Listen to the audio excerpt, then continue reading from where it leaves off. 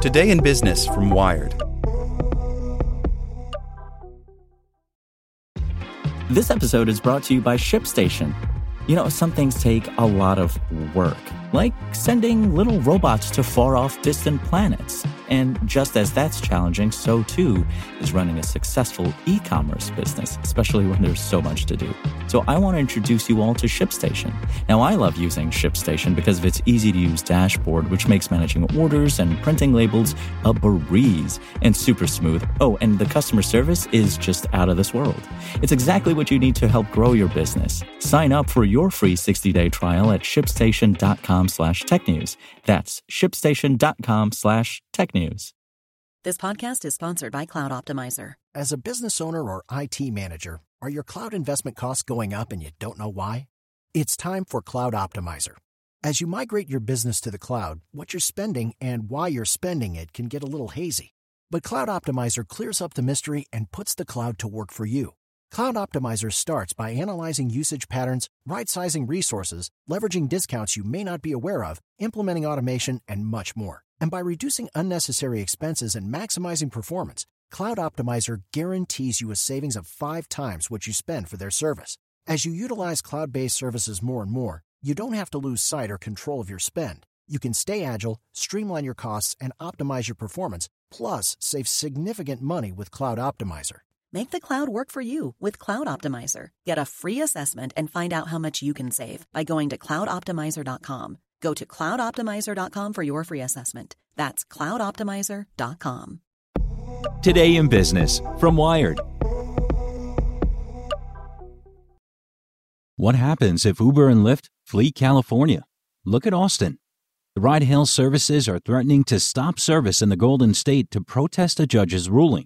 They did something similar in Texas in 2016. By Arian Marshall. Rafael Rodriguez remembers the moment he learned Uber and Lyft were leaving Austin. It was Mother's Day, and I was with my girl in a restaurant, he says. I said, now I'm not paying for that pina colada. Today, he laughs about it. But in 2016, the situation was worrying. Rodriguez was a full-time driver for the ride-hail companies. Just 2 days later, the platforms ditched the Texas Capitol, frustrated that they lost a ballot measure that forced them to fingerprint potential drivers for background checks. Rodriguez was out of a job. Now, something similar might happen on a much bigger scale in California. Earlier this month, a state judge ordered the ride-hail companies to treat ride-hail drivers as employees instead of independent contractors. The companies had said they would stop operating in California on Friday, but an appeals court on Thursday delayed the effective date of the ruling until it could rule on the company's appeal. Everything that we have built is based on this platform that brings earners and brings people who want transportation or delivery together. Uber CEO Dara Khosrowshahi said in an interview with New York Magazine's Pivot podcast on Wednesday, "You can't flip that stuff overnight." The strategy seems to be a political bet, one that has worked for the companies before.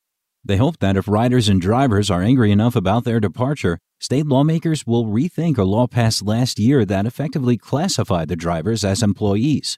In 2015, Uber used a nifty in-app graphics that generated rider outcry to beat back a vehicle cap proposed by New York Mayor Bill de Blasio. When the city tried again 3 years later, Uber cold-called its customers about it. That effort failed. The company also mobilized rider outrage in London in 2017 when city regulators threatened the app's license over safety issues. Today, despite ongoing regulatory fights, Uber is still operating in London. So starting Friday, hundreds of thousands of California drivers, many of them part-time, might be out of a gig. Austin drivers have some words of advice for them. Brace for chaos, and then get creative. The week after Uber and Lyft left Austin in spring 2016 was confusing, drivers from the city say. People who hadn't followed the news or voted in the election got mad. Others got desperate. In the downtown bar area, people were going up to the cars on the street, banging on the window and waving cash at them, says Christopher David, who founded an Uber competitor, Arcade City in Austin. There was a huge shortage of cars. Soon, though, replacements arrived. Arcade City began as a Facebook group that paired drivers with people who needed to get places. The operation has run into trouble with the law for improper permitting. Other platforms willing to follow the city's new rules trickled in over the next weeks and months. Fairfasten, Wings, GetMe, and the nonprofit Ride Austin. The city eventually established a hotline and then a job fair for drivers who had lost work. But Austin drivers who spoke to Wired said their best fares came from opportunities they created themselves. Within a couple weeks or so, I started realizing it's actually better that Uber and Lyft are not here, says Miguel Monsivais, who drove for both companies starting in 2015. This is our money, and it belongs to us. It belongs to the community. Today, Monsivais drives a pedicab and picks up passengers for Arcade City, which still operates in Austin. He has also set up regular rides with repeat customers, something the ride-hail apps don't allow drivers to do. Rodriguez, the driver who lost work when the companies left Austin, has since gone freelance. It's an empowering peer-to-peer profession, he says. It's more like creating a community service than working for a middleman that will take the profits. Research from Austin shows that after Uber and Lyft left, not all riders chose other apps.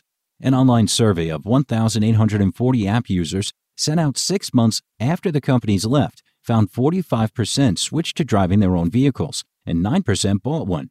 Just 3% shifted to public transit. The changes didn't last long. In 2017, Texas state legislators passed a bill removing the fingerprint requirement approved by Austin voters. When Uber and Lyft returned to town a year after leaving, they lured riders back with steep discounts, and competitors saw a precipitous drop in ride requests. The swiftness of our decline was certainly faster than we modeled, Ride Austin CEO Andy Treba wrote in a 2017 blog post, where he noted that the company tried to keep prices competitive with Uber and Lyft. Drivers, he wrote, were loyal to Ride Austin, but eventually they had to follow the riders. Ride Austin shut down this summer. Most of the other services slowly collapsed or left the city.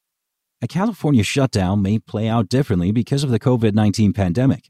San Francisco Bay Area and Los Angeles are usually two of the company's biggest markets, but both say that riders in California have been slow to rebound from the spring drop-off. That means few might notice when the services go away and bother legislators about it.